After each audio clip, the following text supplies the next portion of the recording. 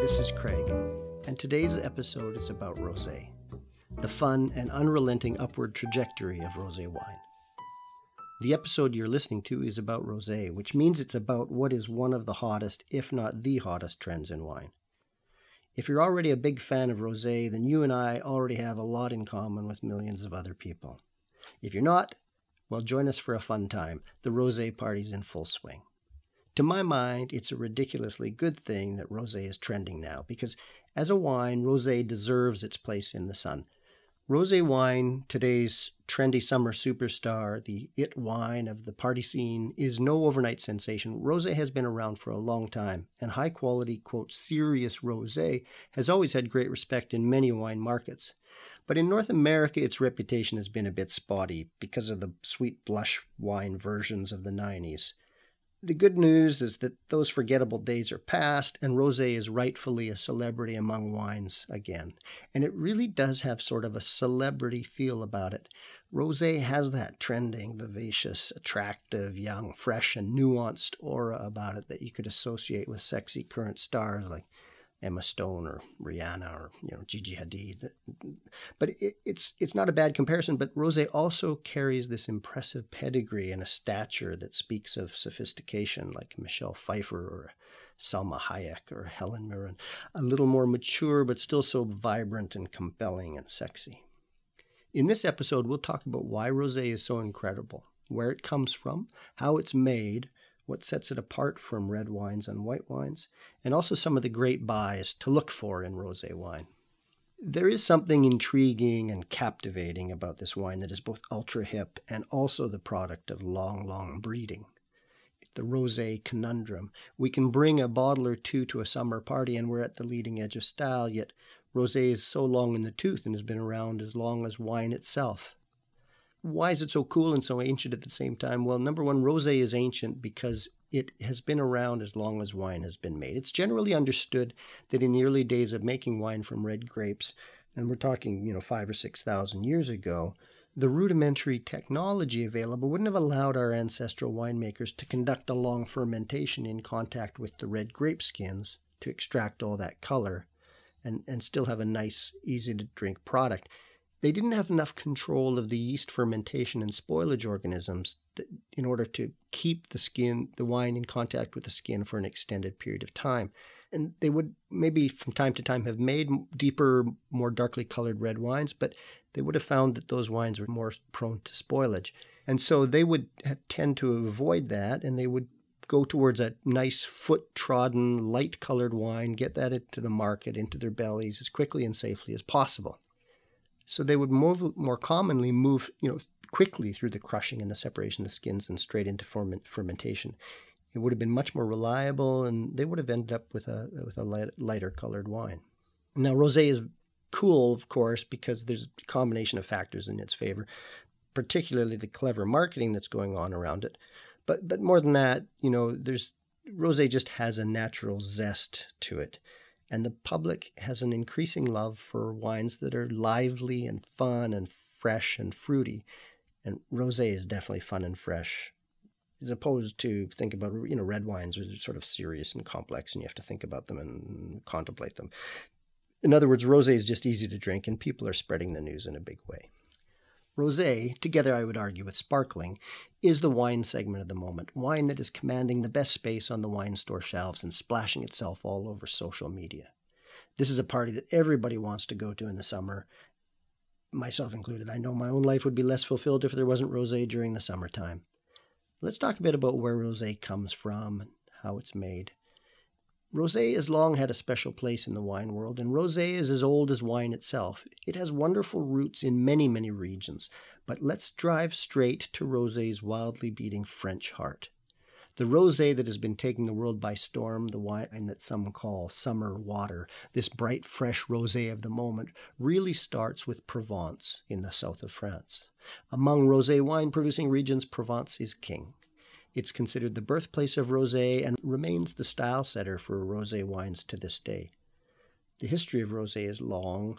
Like any good true story, it's deeply bound up with the events that shaped the place itself.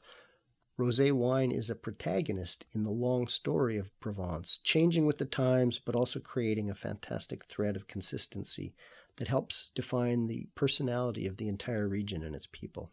The Provençals were already widely known and revered for their rosé wines during the time of the Roman Empire. In fact, the people of what is now modern-day Provence, the Massilians, as historians call them, were well versed in making, marketing, and shipping wine, and a thriving international trade in rosé wines was occurring long before the arrival of the Roman Empire. Greek maritime traders were regularly calling at the Massilian Mediterranean ports starting from the 7th century BC. And keep in mind that the Greeks are universally credited with spreading wine technology and wine trade throughout the Mediterranean. This exposure to Greek technology and trading capability gave the Massilians a chance to expand their own wine industry, both in terms of volume and reputation. And when the Romans conquered the place and subsumed it into the empire in the 2nd century BC, they took the promotion of wine production and the export of rosé to a whole new level. The Roman conquest was never going to be particularly easy on the local population, but in comparison to other conquered regions in the vicinity, Massilia got off pretty easy. Note that there's a bit more of the history of the Romans in the region in the postscript to this podcast if you're interested in staying on at the end.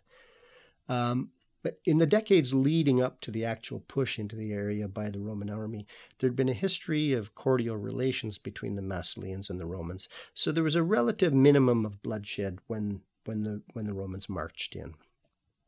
Most importantly for the Massilians, though, commerce continued and the wine trade thrived in Provence, regardless of the endless bloody Roman experiment in community building that was going on among the tribes further north as the Romans moved on. As the Romans were wont to do, their administrative legions were building the bulwarks of a useful economy in the newly dominated territories, while their military legions relentlessly went on and subjugated the neighboring tribes. So the Romans were well motivated to take an active role in building the Massilian/Provence wine market and encouraging production for local consumption and for export. A big part of successful empire building for the Romans was the development of infrastructure and economic prosperity for the conquered peoples, and Provence, the Massilians, had a product that could be easily exploited, their already famous rosé wine. So rosé was therefore shipped in greater and greater quantities to Rome and to other parts of the empire. Of course, the Romans also tried the reciprocal trade, trying to move red wine from Rome into Massilia. But the Massilians, the Provençals, weren't having much of it. The people were not going to shift away from their rosé very easily. They loved, and to this very day, they continue to love their rosé. Anyway, after the demise of the Roman Empire and over time, other invaders came and went and brought new grape varieties, and those had tremendous benefits to local winemaking. The wine industry evolved and changed over time, sometimes progressing, sometimes regressing.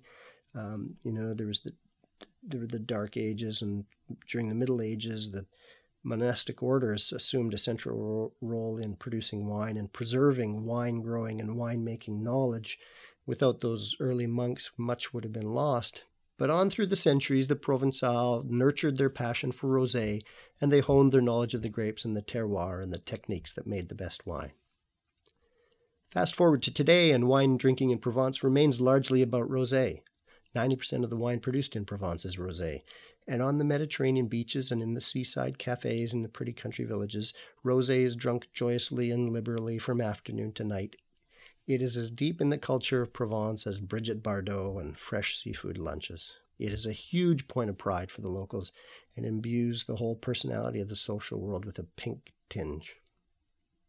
That fun, infectious personality of rosé wine has really helped Provence conquer the rosé wine world. But rosé still has some barriers to break down in its upward trajectory. Outside of France and Spain and Italy, particularly in the New World, rosé has had some awkwardness to overcome. Rosé has been something of a middle child of the wine colors. It's not as seen as being as serious or complex or philosophical and conversational as its sister red wine, nor is it as seen as always as graceful and nuanced, as pretty as white wine. It has a reputation as a bit of a partier.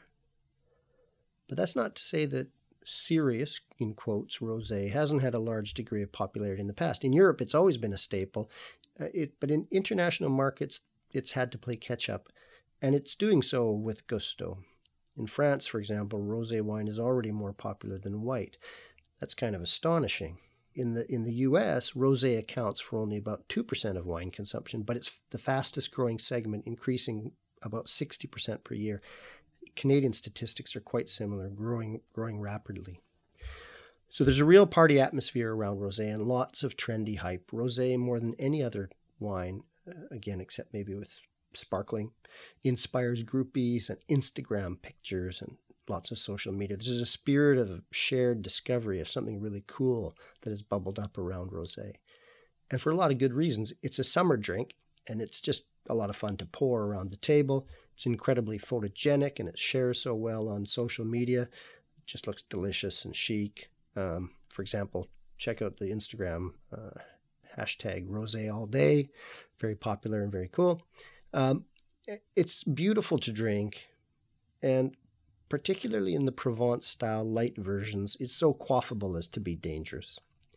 Also, the price point isn't very nice. So, I mean, it's you get a great wine with rosé for a great price. So it pairs well with foods, fun foods like tapas and pizza or barbecue. It's fun to just quaff it. Rosé really shines, though, with summer meals outdoors. To me, a restaurant with a patio that has a poor selection of rosé on the menu is just a very sad and disappointing thing. With careful buying, you can also, you can get a lot of quality for your wine drinking dollar. These really are good buys, and that's one of the reasons we like it so much here at the Wine Beat. Rosé also deserves some respect for the challenges presented to the winemakers in making a very good wine. It's a demanding technical challenge to the winemaker to tease out the ephemeral, subtle attributes that mark good rosé. For the best rosé wines, there's a moment in the pressing or maceration of the grapes that just has to be snatched right on time to get the color, texture, and the perfume right. In the wrong hands, rosé is not a beautiful butterfly, but a clumsy, lumbering pink thing. Let's review the two main ways that rosé can be made. We'll talk a little bit about winemakers' tricks to capture rosé poetry. But let's get a bit of the basics out in the open. First, rosé wine comes from red grapes. This is important to keep in mind. Dark-colored grapes have color only in the skin. The juice in the pulp is essentially clear. So if you press a red grape, you'll have a clear juice such as is used to make white wine, very much similar to what you would have if you press white grapes. To achieve an off-white pink color, you need to somehow be taking some of the red color from the skins. How you do that and what degree you tease out that reddish hue is a big part of the challenge. Part of the delicate dance here is that it's not only the color that you extract when you start pressing the grape skins and letting some of that time with the skins occur to extract the color.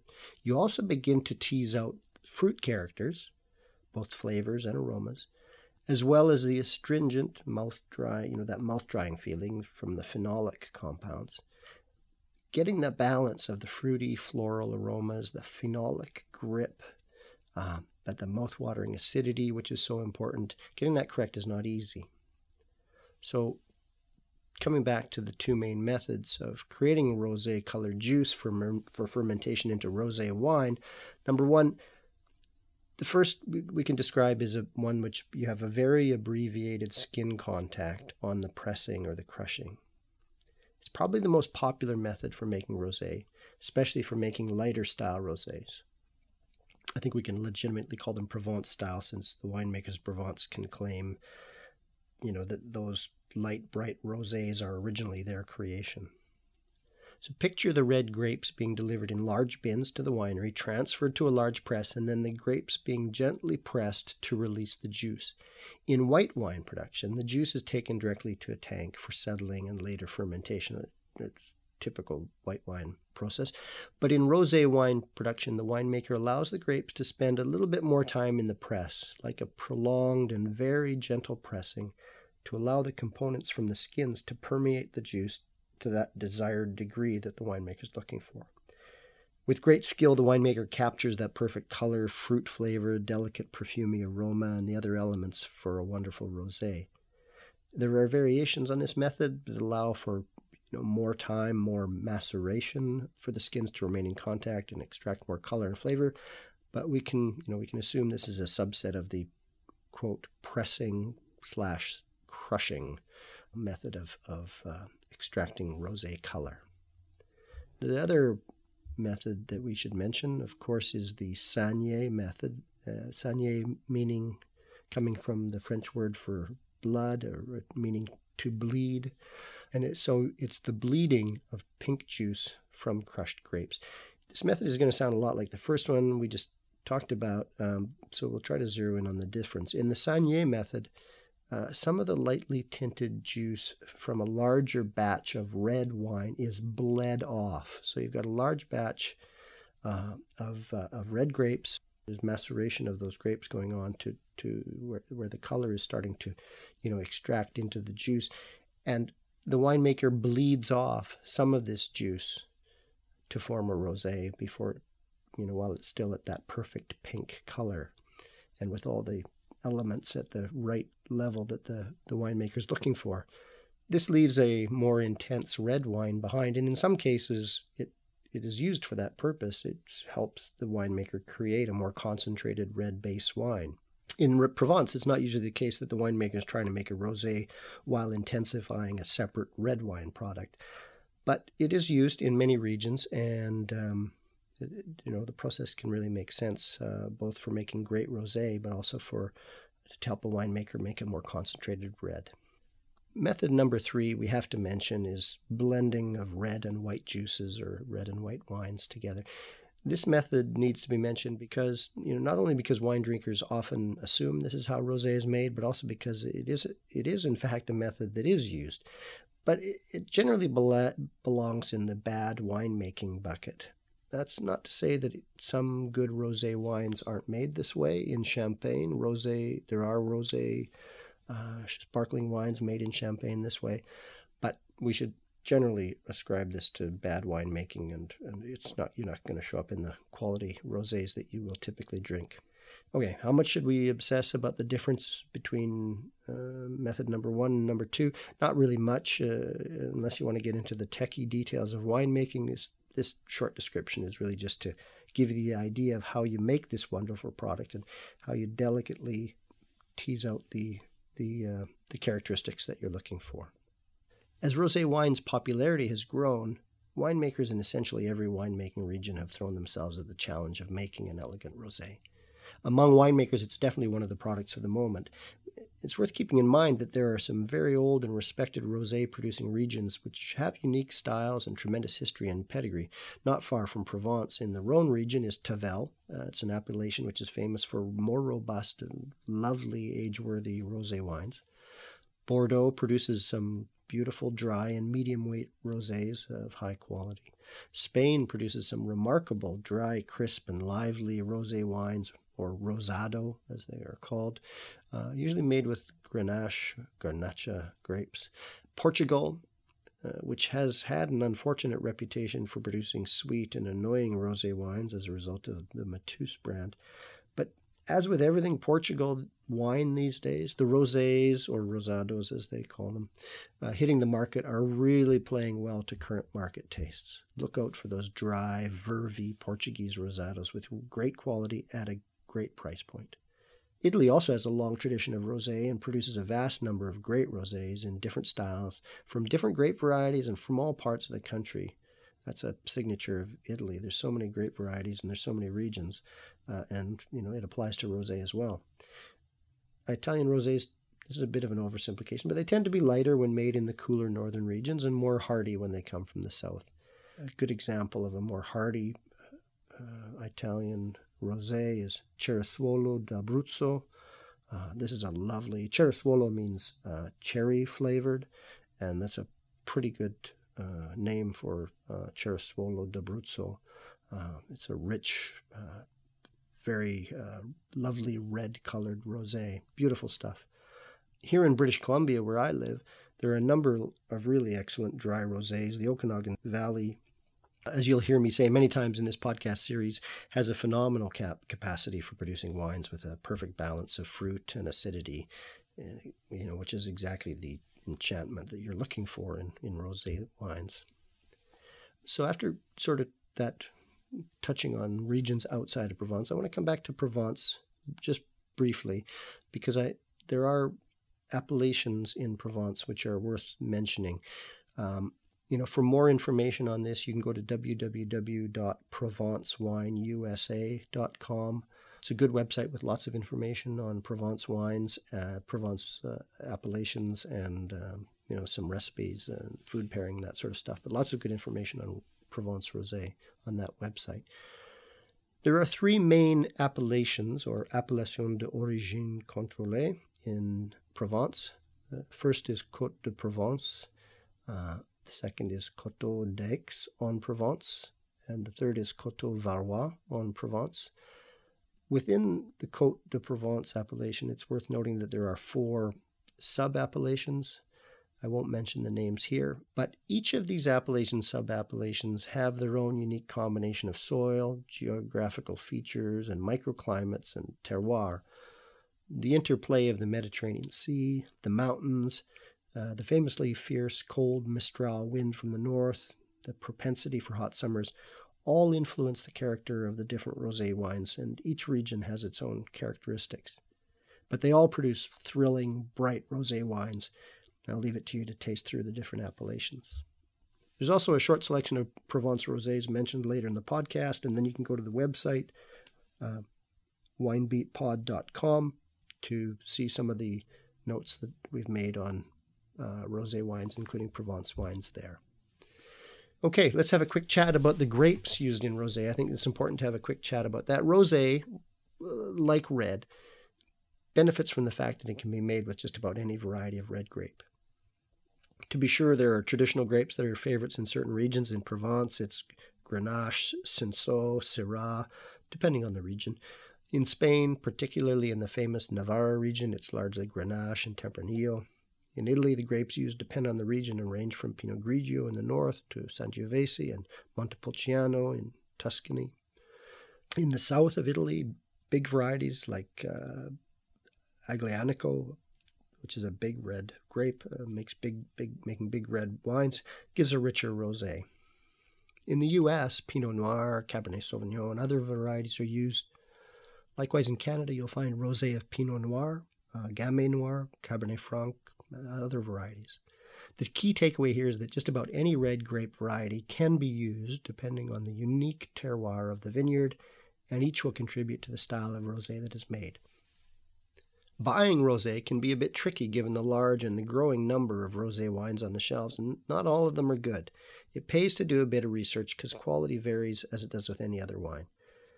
There are wine recommendations below for later on in this podcast, as I mentioned, or you can go to the show notes for this episode on our website at winebeatpod.com, winebeatpod.com, and also in the tasting room there's notes on rosés, quite a large selection of rosés. For the purpose of this podcast, I've limited the review to Provence-style light rosés, but I have mentioned some special, more robust rosés as well, so mostly we're talking about Provence, but I do want to give a shout out to some of those lovely, richer rosés like Tavel and the Cerasuolo d'Abruzzo that I mentioned, etc. Here's a tip, though, when you're buying rosé, especially if you're looking for this light, fresh, bright style rosés, Provence-style rosés. You should always drink them in the current vintage year. Light style rosé is so delicate that it'll start to lose its character after about a year. Because of that short pressing and maceration time we talked about, because the winemaker is really trying to limit the phenolic compounds that are extracted, the wines won't have the same aging capability. So keep in mind for these light, bright, fresh rosés, Provence-style rosés, that rosé will typically be released in spring after the harvest of the previous year. So if in the summer of 2018, you should try to buy 2017 rosés. In the summer of 2019, stick to the vintage year 2018, et cetera, et cetera. But, it's important to note that for more robust wines like Tavel, a few years bottle age is a good thing. I'd also say that if you're going out to buy a rosé and you want this Provence style, you're pretty safe to buy a rosé from Provence. quality there is fairly consistent. I do want to recommend to you, though, that you try the rosés from your local region, try rosés from different places, because there are some wonderful, wonderful products from different places. Okay. Recommendations for your consideration. I'm going to hit on only a few, and I'll do this very quickly, but all of these, unless I mention otherwise, are 2017 vintage. The Palm by Whispering Angel, from the makers of the iconic Whispering Angel and Rock Angel. The Palm is a new product at a really nice price point, great quality. So they've taken all their learnings from those bigger name, more expensive wines and put them into the Palm. There's a nice rosé called L'Oratoire Saint-Andreu. It's from the Coteaux Varois in Provence. It's a bit more expensive, but very, very, very good for the price point. There's some other lovely ones: Chateau Minuti, M de Minuti, Chateau Rimoresque, R de Rimoresque, are very nice. L'Hostal, L'Ostal, L'Hostal from Famille Caz is a really nice rosé for the price point.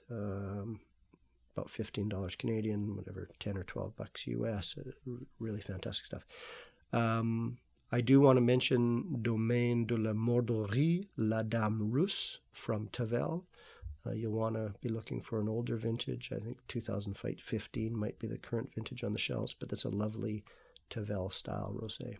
From British Columbia, look for rosés from Quail's Gate, number 1. Their rosé is always excellent, and 2017, I think it's the hands down winner, particularly at the price point. It's an awesome rosé.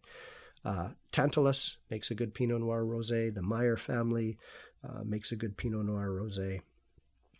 From the U.S., I like Three Otters Pinot Noir rosé from Oregon. I'm going to mention a couple of Greek rosés because I was just blown away by these, especially La Tour Mélas Idylle, spelled Idylle. You may not be able to find this wine here in North America, I'm not sure, but La Tour Mélas makes just a beautiful, beautiful, delicate Provence-style rosé. As does Kostas Lazaridi with his Merlot rosé 2017. It's almost like a white wine. It's so light, but with a seafood taverna meal, wow, fantastic. Okay, with all of that, it's time to wrap up this episode. I hope you liked the whirlwind tour of rosé wine. As mentioned before, go to winebeatpod.com for more information on rosé, in the show notes and in the tasting room. Please subscribe to this podcast. A podcast without subscribers is like a summer without rosé. Desperately look forward to having you subscribe to the podcast. And I desperately look forward to you sending me some emails with your comments. You can email me at winebeatpod@gmail.com. That's winebeatpod@gmail.com with any comments, feedback, or input. Love to chat. Let me know what you're drinking in rosé or any other wine. I'd love to hear what rosés you're finding, and I'd love for you to share that with the group. Drink great wine this week. Until next time, this is Craig at the Wine Beat.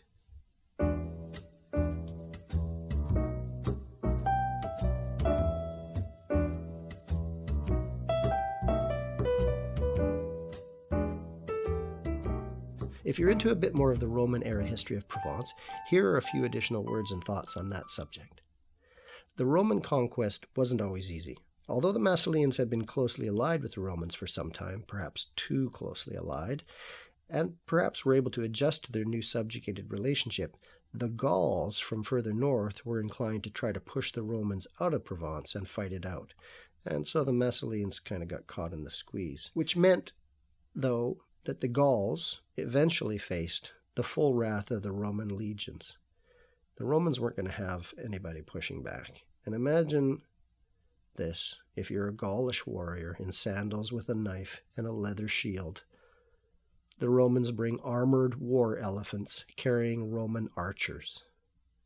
Unsurprisingly, the Gauls lost that battle, but the Gauls were no shrinking violets, and they came back for more and more bloody battles with the Romans. They were a really tough enemy, and these were not small armies. Records suggest casualties in the tens and hundreds of thousands in a single set of battles.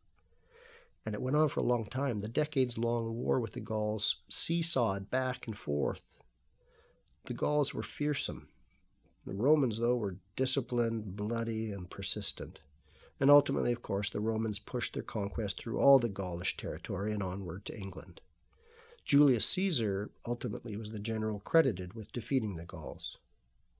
Did he drink rosé during his campaigns? He once said, "Wine has a tendency to enervate the mind of men and make them less brave in battle." I checked the meaning of the word enervate, and it means to drain or weaken or make feeble. So maybe rosé wasn't exactly a battlefield drink. Too bad in a way, because it would make good Instagram, centurions drinking rosé. On the other hand, Julius Caesar may have preferred beer, since he called beer a high and mighty liquor. Well, regardless, I like to think he drank rosé from time to time in a golden chalice engraved with images of great battles while he was camped in Provence with his legions and was toasting fallen comrades with his generals after a hard day of combat. There's also a cool story here about how the Romans first learned to use oak barrels for wine storage and transport, based on the use of oaken beer barrels by the Gauls. So the Gauls were using oak barrels for beer.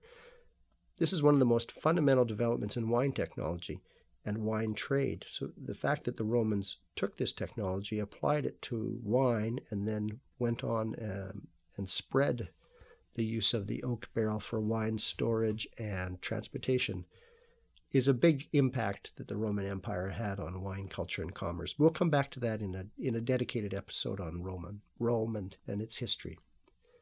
On a completely unrelated topic, I just realized I forgot to include a food suggestion with this episode.